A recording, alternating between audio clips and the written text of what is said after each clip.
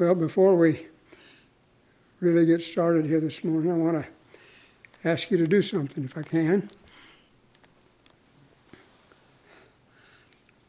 I want to ask you to engage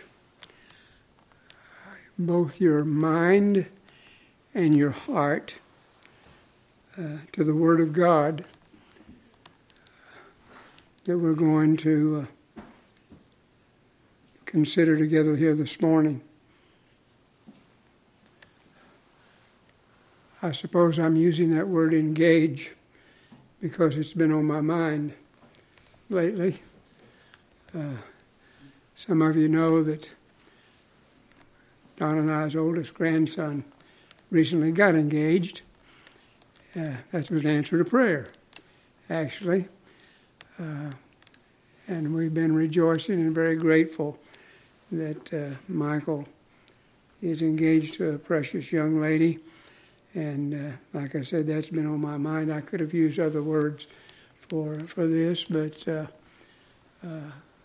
word engage came to my mind, so I thought I would just use that word. I would like for you to engage, if you would, your mind and your heart to the Word of God that we're going to consider together here this morning.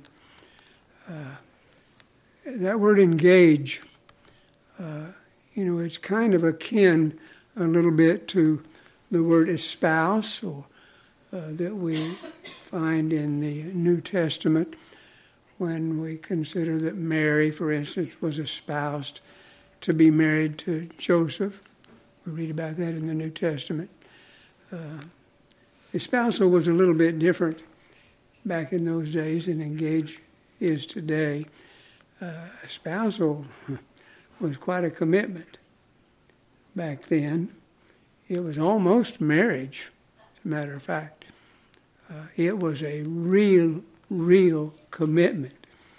And that's the kind of commitment I'm actually asking you to make when I use the word engage this morning, if I can. I'm asking you to really make a commitment to engage your heart and your mind to the Word of God that we're going to consider together here this morning. Now, to do that, of course, necessitates something, doesn't it?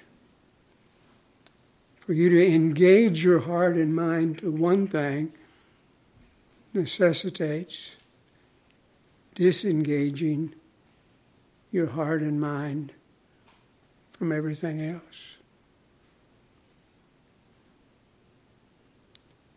And that's where the difficulty comes in, isn't it? That's where it gets difficult. Because there's lots of distractions. And there's a lot of things that we're interested in. And sadly, I found, even oftentimes in my own heart and life, to my own shame and disgrace,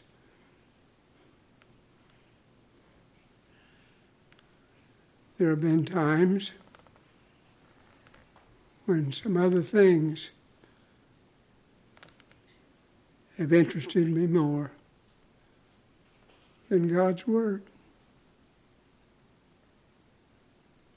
I'm just being honest. How about you? Have you found that to be true in your life?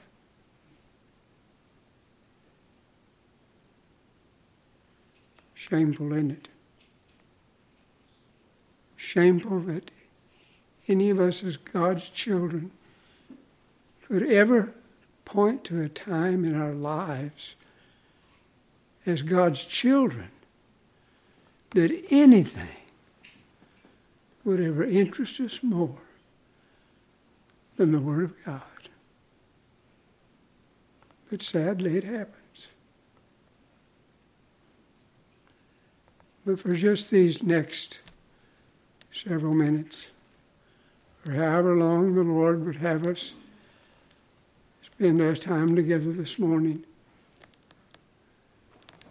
Let's pray that God would enable us to engage our heart and our mind to the Word of God, that He would have us consider. Can we do that?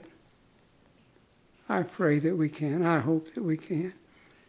That we can put aside all these other interests, everything else that we maybe were planning for the rest of the day or next week, and concentrate upon God's Word. Because I believe God has put something upon my heart to bring before you that's very important. Very important. Important enough that we need to give our attention to it. Our full attention. And so with that said, I would ask you to take your Bible and turn with me to the book of Hebrews. The book of Hebrews chapter 10. God's Word, as we find it in the letter to the book of Hebrews, the letter as recorded in the book of Hebrews, the 10th chapter. And it is the Word of God.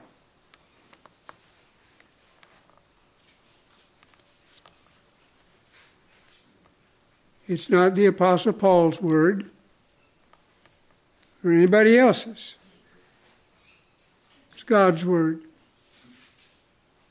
It's God-breathed. It's inspired. It's infallible. It's inerrant. It's given to a human author by the Spirit of God, recorded precisely as God would have it to have been recorded. And we have it in His Word, the Scriptures.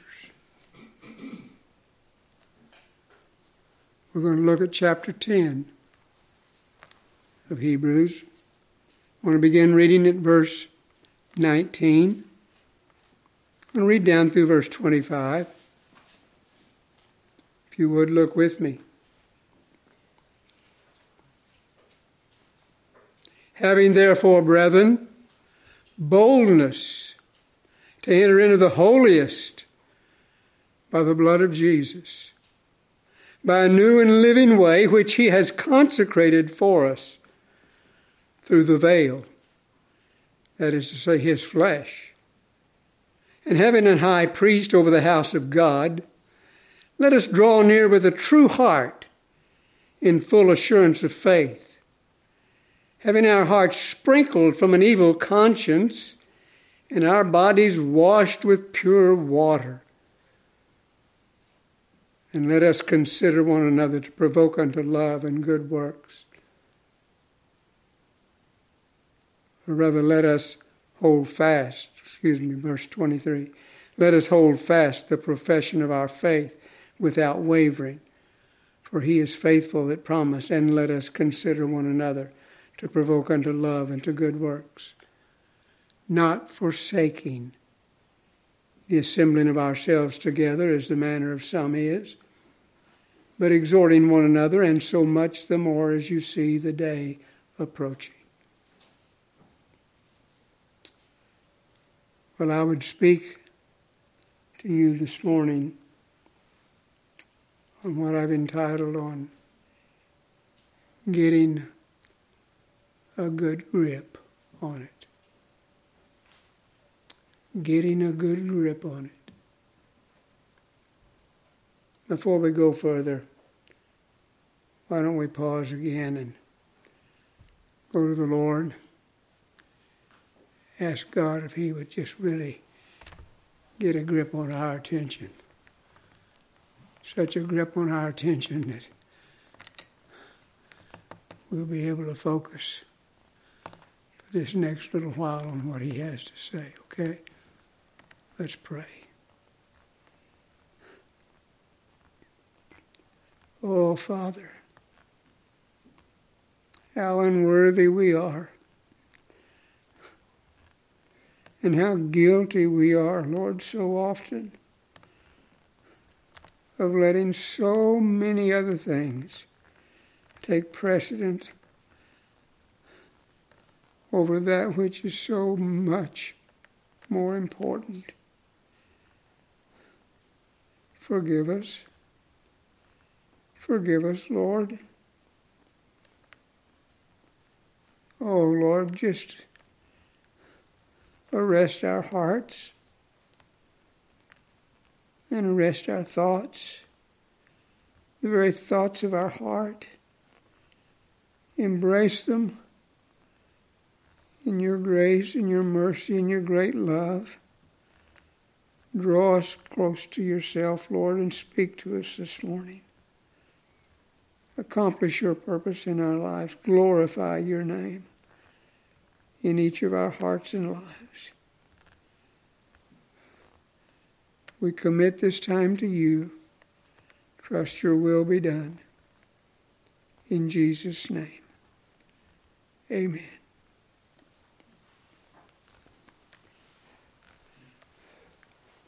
Well, I was thinking about this passage of Scripture. The Lord's had it on my heart now for about 3 weeks. And I've just been thinking about it.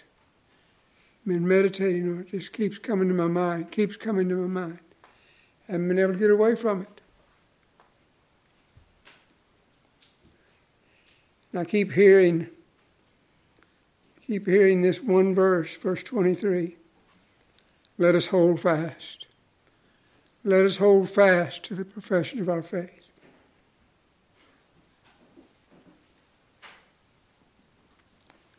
I was thinking about those words, let us hold fast. My mind went back several years when I was thinking about this. Even past my childhood. My mind went back to my dad's childhood.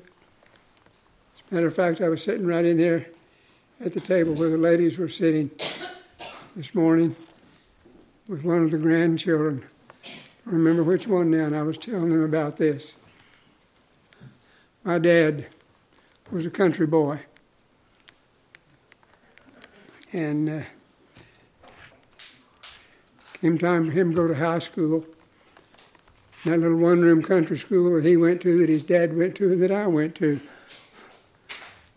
Couldn't go to high school there, so he had to go to town to go to high school. Well,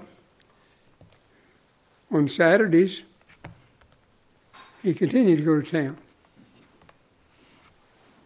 And he started working for the local blacksmith on Saturdays.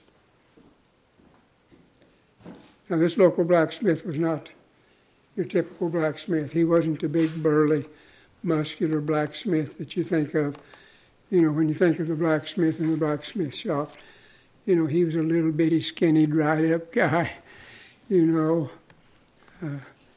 But he had a blacksmith shop. His name was Mr. Dirks. And my dad went to work for him. And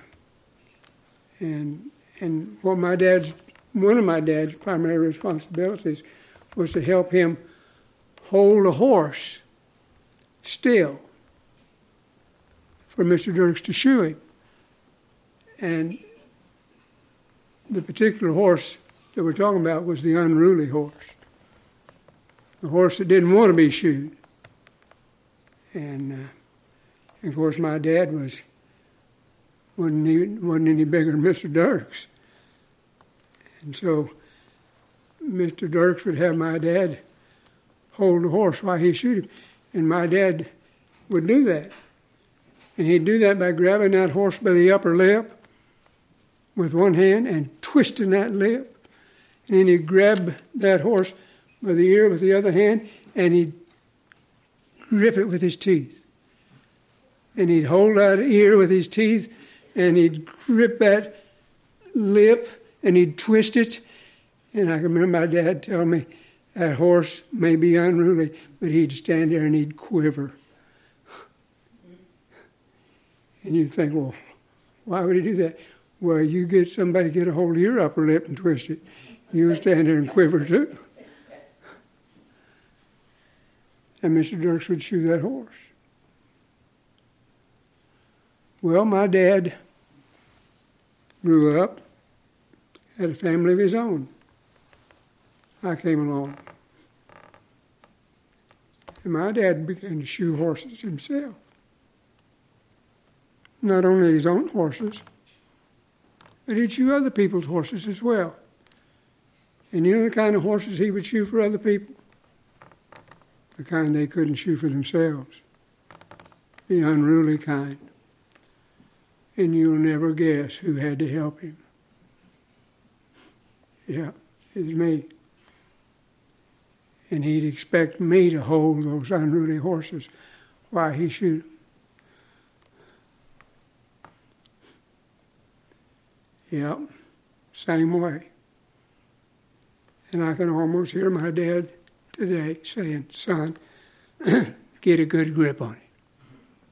Get a good grip on it.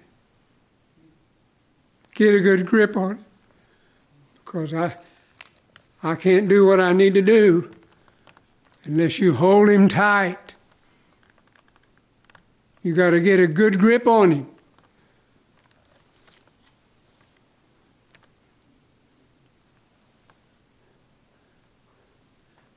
And I really thought about that. When the apostle wrote these words here in Hebrews chapter 10, verse 23, saying, hold fast to your profession of faith.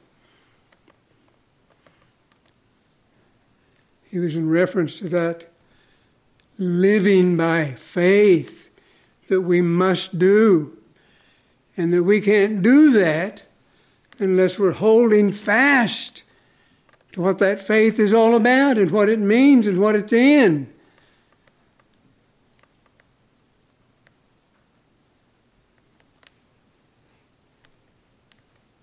And so when the apostle says there in verse 23,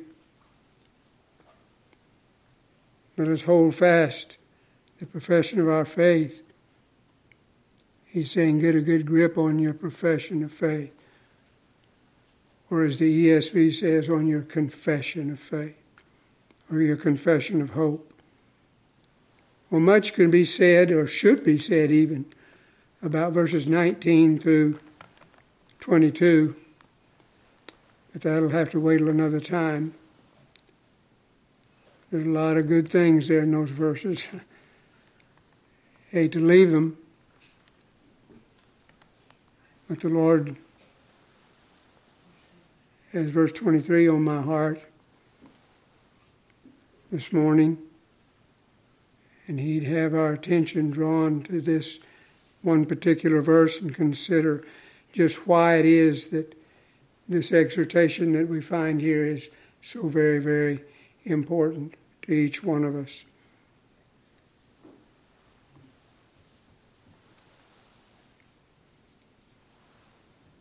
It is so very important that we hold fast to the profession of our faith, that the Lord himself, if you'll notice here, has promised to make sure that we do just that. Did you notice that?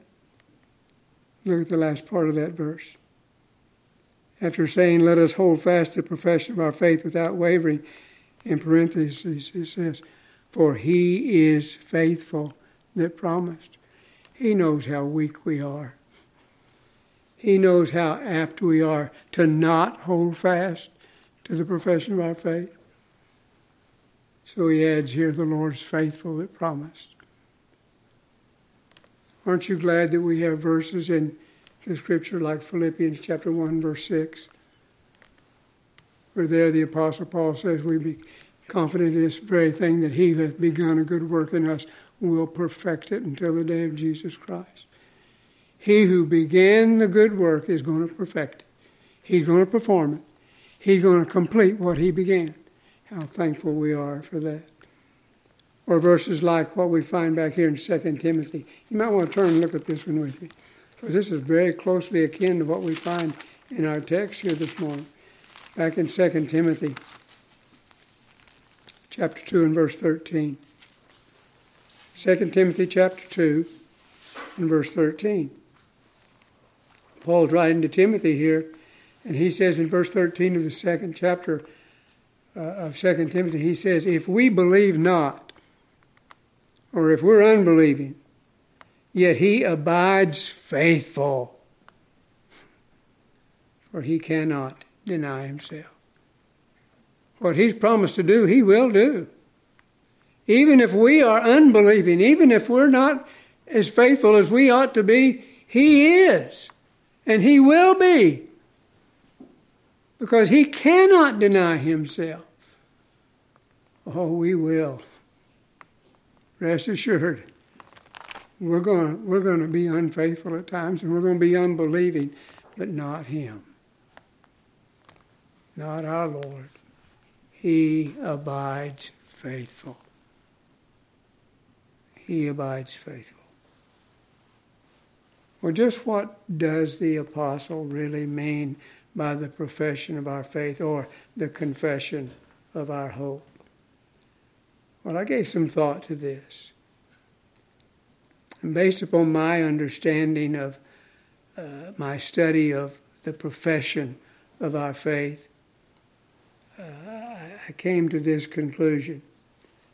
The profession of our faith is the outward expression of our hope of eternal life.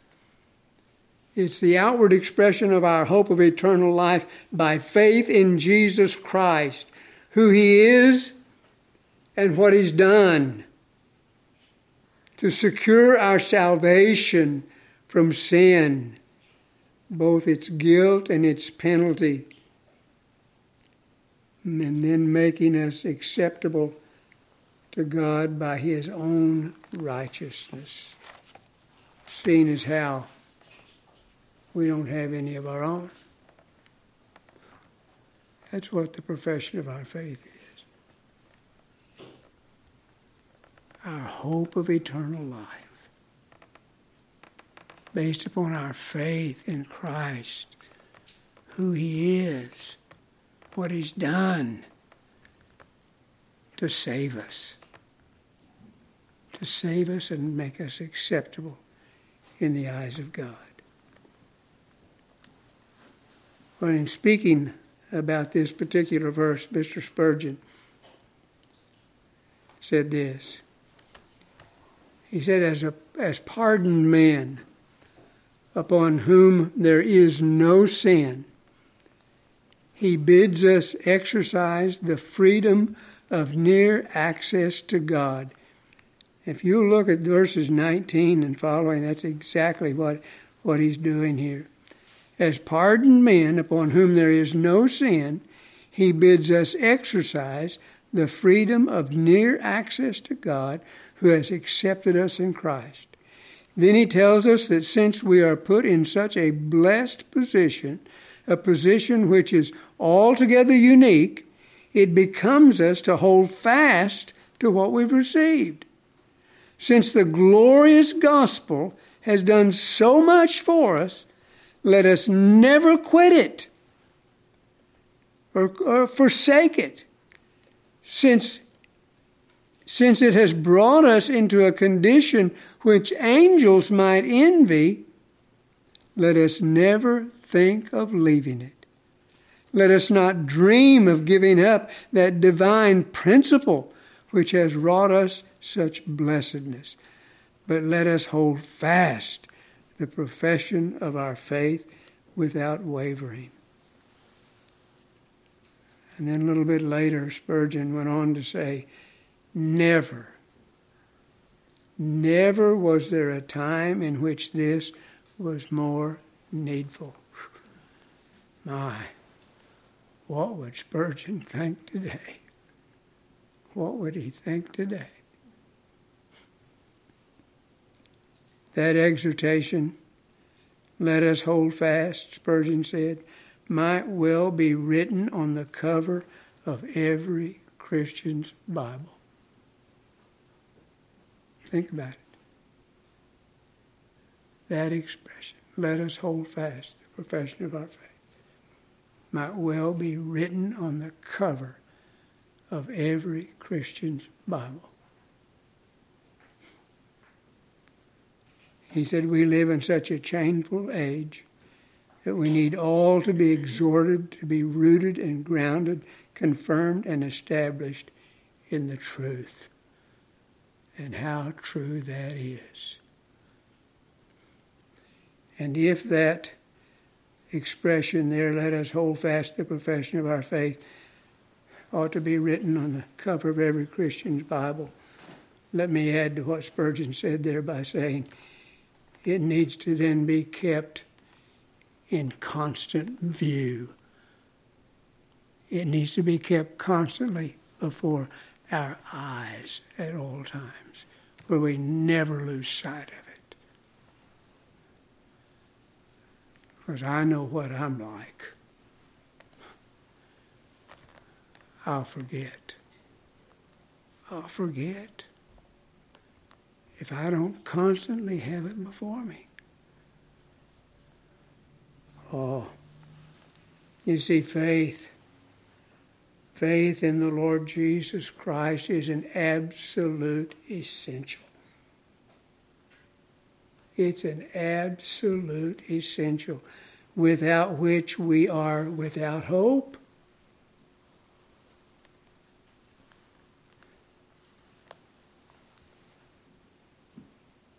As Paul said back here in Ephesians chapter 2 and verse 12, he said that at that time you were without Christ, being aliens from the commonwealth of Israel and strangers from the covenants of promise, having no hope and without God in the world. There was a time when that was true of me. And there was a time when that was true of you. When you were without hope. Without Christ.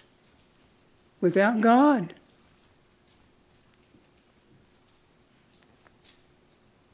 And if you don't have faith, that's true of you now.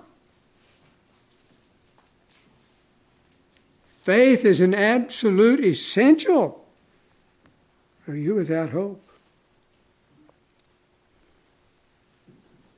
A little bit later there, or a little bit earlier there in Ephesians, that very familiar verse tells us, for by grace are you saved through faith. Saved through faith.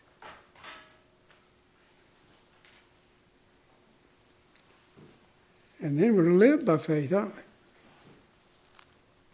Not only are we saved by faith, we're to live by faith.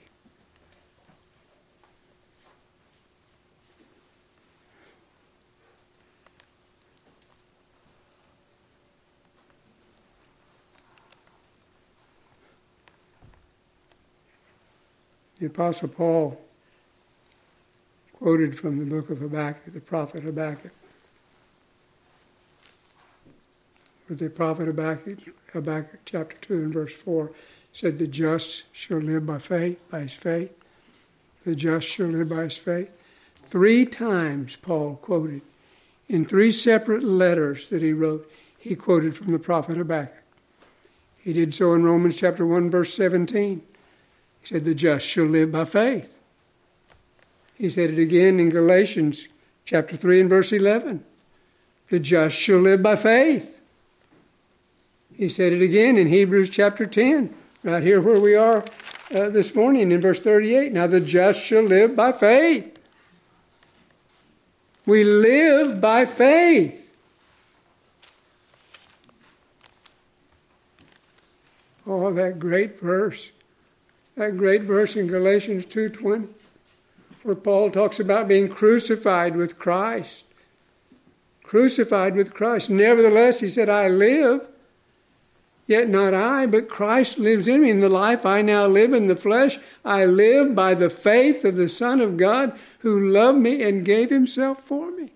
I live by the faith of the Son of God. We live by faith. We live by faith. And in 2 Corinthians 5:7, Paul told those Corinthian believers, we walk by faith, not by sight. Natural man walks by sight. In other words, he makes his way through life depending upon what he can see, or by his other physical senses, other four senses: seeing, hearing, touching, tasting, smelling. That's what he depends upon. But the Christian doesn't depend upon that for his living, does he?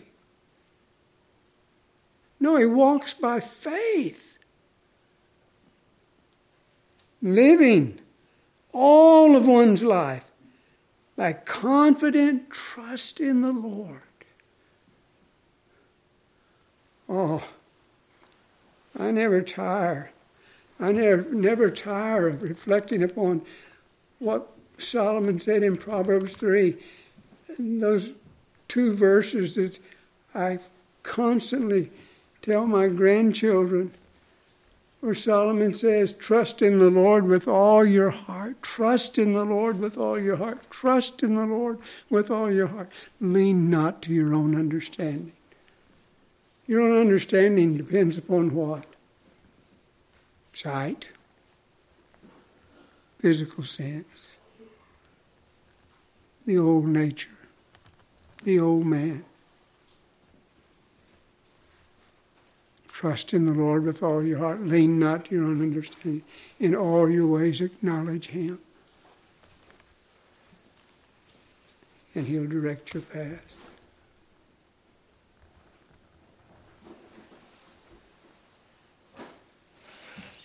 Now, saving faith, the faith that we're talking about here this morning, according to Ephesians 2:8, is initially a gift from God, a gift of God. Isn't that what it says? For by grace are you saved through faith, and that not of yourselves. It's the gift of God. Saving faith is initially the gift of God. In regeneration, and from this point on, according to Romans chapter 10 and verse 17, faith comes by hearing, and hearing by the Word of God. From that point on, it's initially the gift of God in regeneration. And from that point on, faith comes by hearing the Word of God.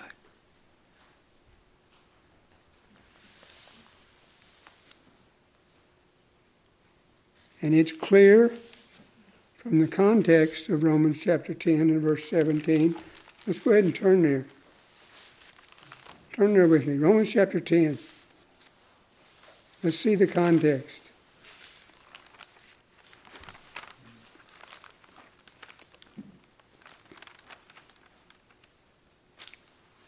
It's clear from the context of Romans chapter 10 and that verse 17 where it says, faith comes by hearing, and hearing by the Word of God. It's clear from the context that Paul is talking about the hearing of the preaching of God's Word by those whom He has called to proclaim it in the assembly of the saints. Did you ever notice that? Did you ever notice that that's the context of that?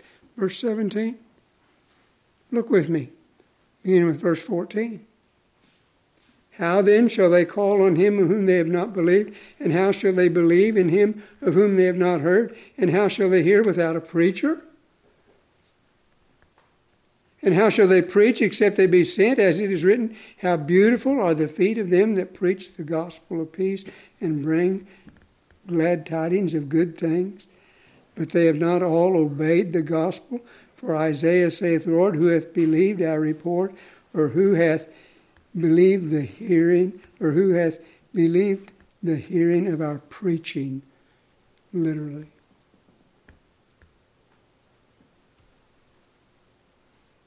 The preaching of God's Word. The preaching of God's Word.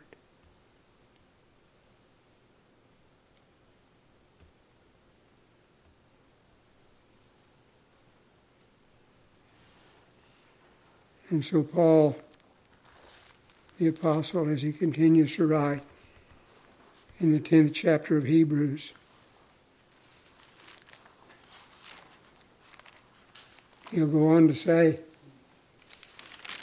in verse 24 and 25, let us consider one another to provoke unto love and good works, not forsaking the assembling of ourselves together, as the manner of some is, but exhorting one another, and so much the more as you see the day approaching. Not forsaking the assembling of ourselves together. You know, this matter of assembling ourselves together on the Lord's Day, something that doesn't seem to be too very important to a lot of professing Christians today.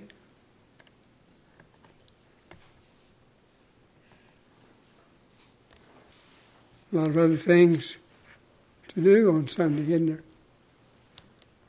The world provides a lot of things for us to do on Sunday. Didn't used to be that way so much. Boy, it is today. Sure is today. So the assembling together of God's people on the Lord's Day to worship the Lord, to hear God's word, doesn't seem to be very important to a lot of professing Christians. But John Calvin thought it was very important. He said, forsaking the assembling of ourselves together, he said it's the doorway to apostasy.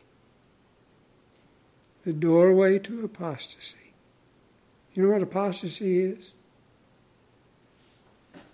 Apostasy is the abandonment of one's profession.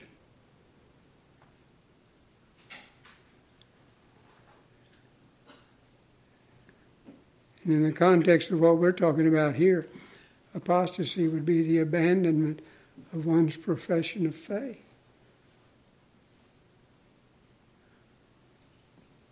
Proving it to not be real in the first place.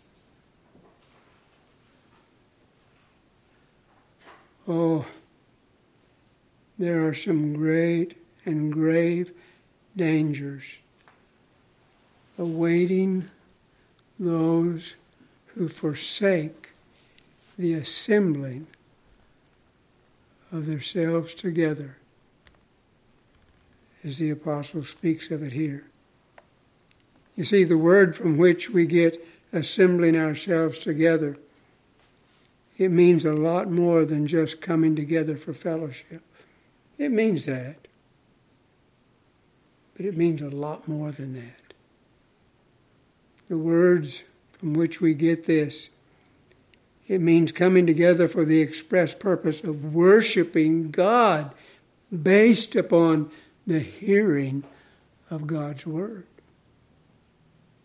That's the literal meaning behind it. The assembling together. The assembling of ourselves together. It literally means coming together for the express purpose of worshiping God based upon the hearing of God's word. That's what it means. That was the case in the Old Testament in the synagogue. And that was the case in the New Testament for the early church. And it should be true for believers today.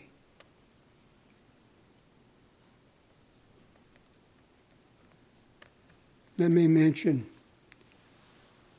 just one great danger this morning, if I can, of forsaking this great privilege that God has given us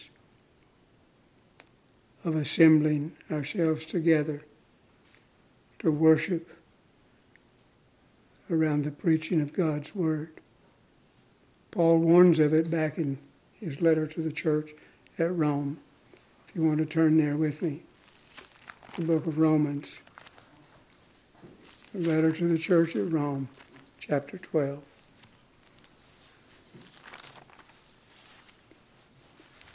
Romans chapter 12 and verse 2, first part of verse 2.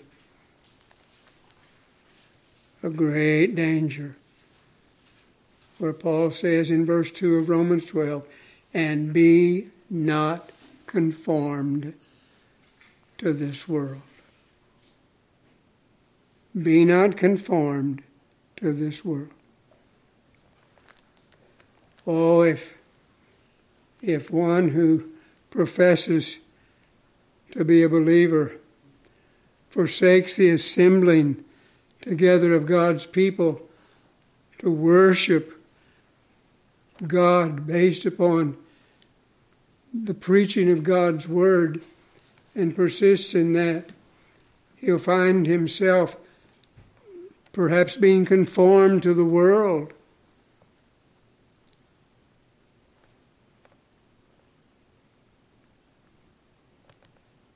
And the things of the world.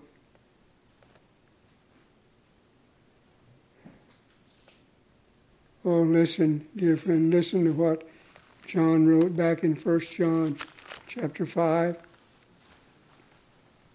verse 19.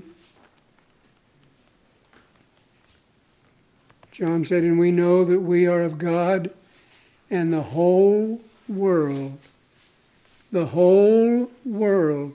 lies in wickedness. Now that's King James.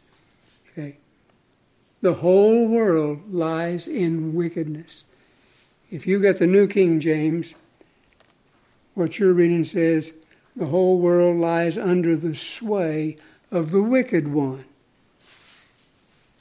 Lies under the sway of the wicked one. If you've got the ESV, you're reading, the whole world lies in the power of the evil one. You want to be conformed to the world? You want to be participating in the things of the world?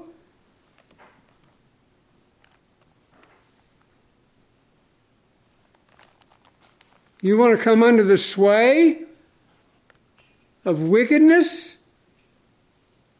Of the wicked one himself? You want to be under the power and the dominion of the evil one?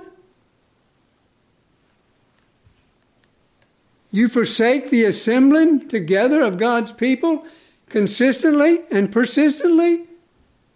You'll find yourself being conformed to the world, and that's where you'll find yourself.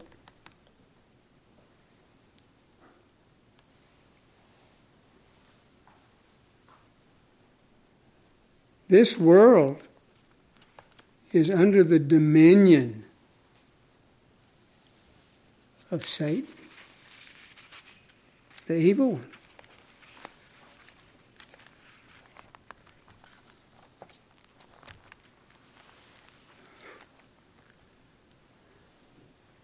This world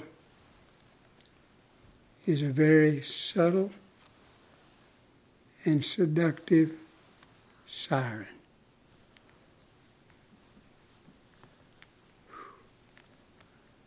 Very tempting, very enticing. Has an awful lot to offer that the flesh likes. No, that the flesh loves. Oh yes, the flesh loves it.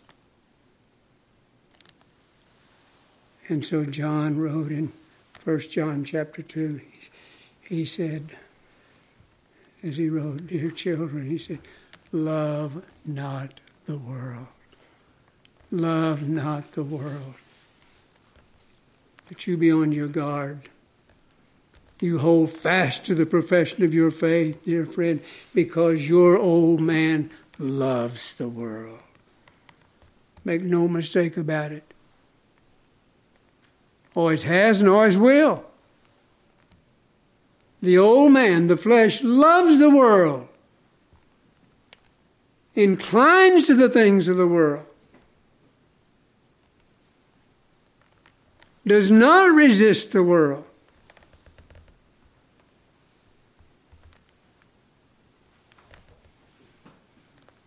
Longs for the world, lusts after the world, delights in the things of the world. John says, love not the world, neither the things that are in the world. For if any man loves the world, the love of the Father is not in him. Strong words. Strong words. James wrote in James chapter 4 and verse 4, friendship with the world. Friendship with the world is enmity with God. Oh. Enmity with God. Isn't it something? Here we are, individuals who've been justified by faith in the Lord Jesus Christ. As Paul wrote in Romans 5, verse 1, therefore, being justified by faith, we have peace with God through our Lord Jesus Christ. What does it mean to have peace with God? There was a time when we didn't. There was a time when we didn't. Our old man was at enmity with God. Hated God. Wanted nothing to do with God. Oh, but because of what Christ did for us, peace was established. Peace was established. And then in verse 10 of Romans 5, Paul says, for if when we were enemies, we were reconciled to God by the death of his Son.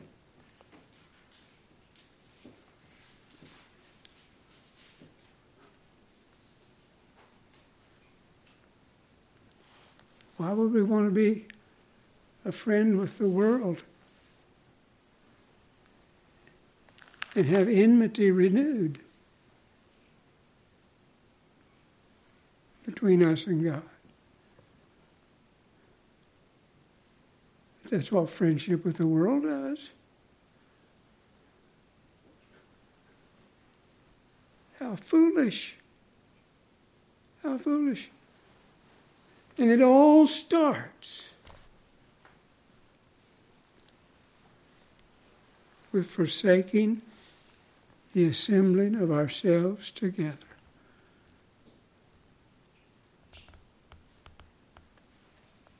Where we could come and worship God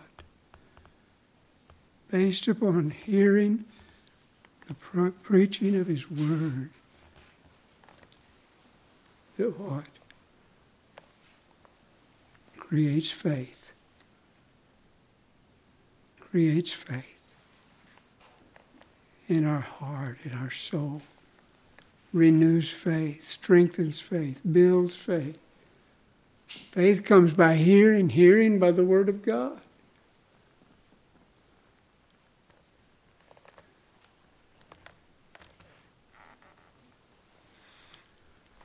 Remember when the disciples came to Jesus and said, Lord, increase our faith. Increase our faith.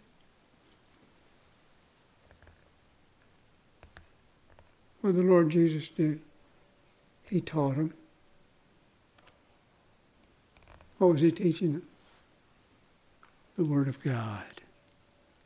The Word of God. What did that do? Increase their faith. Increase their faith. That's what we need, folks. And then we need to hold fast. Hold fast what he gives us. Oh, sometime back, a few years ago, I was sitting at my desk. I was thinking about these very things. how the world hammers against us. I took up my pen and I wrote these words. The prevailing winds of this world's ways are a constant force which tends to bend one away from God in the narrow way He has set before us. It is only when God breathes into the soul with the power of His Spirit, the stabilizing power of His Word, that one can faithfully press on against the gale-force winds of worldly ways. And that's it. That's it. We got to hear God's Word. Got to hear God's Word. Oh, so, brethren, hold fast.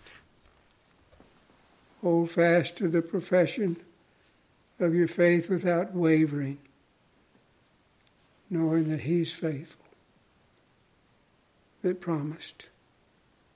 Hold fast. Hold fast.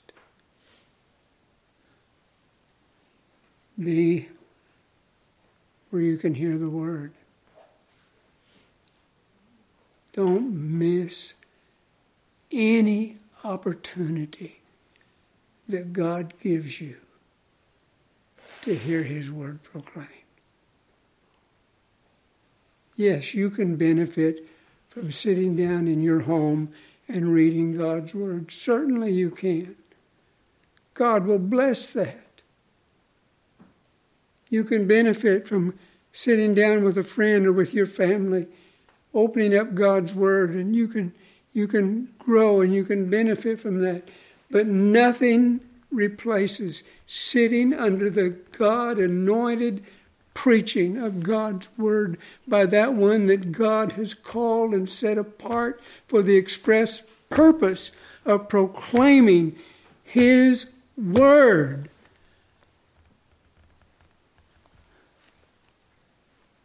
That's why He calls men to do it. To equip the saints. To build up the saints in faith.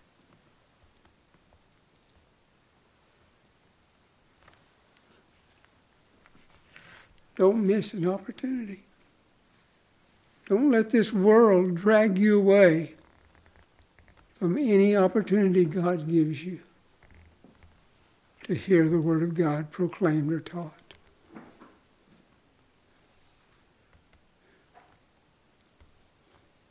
We're living in perilous times.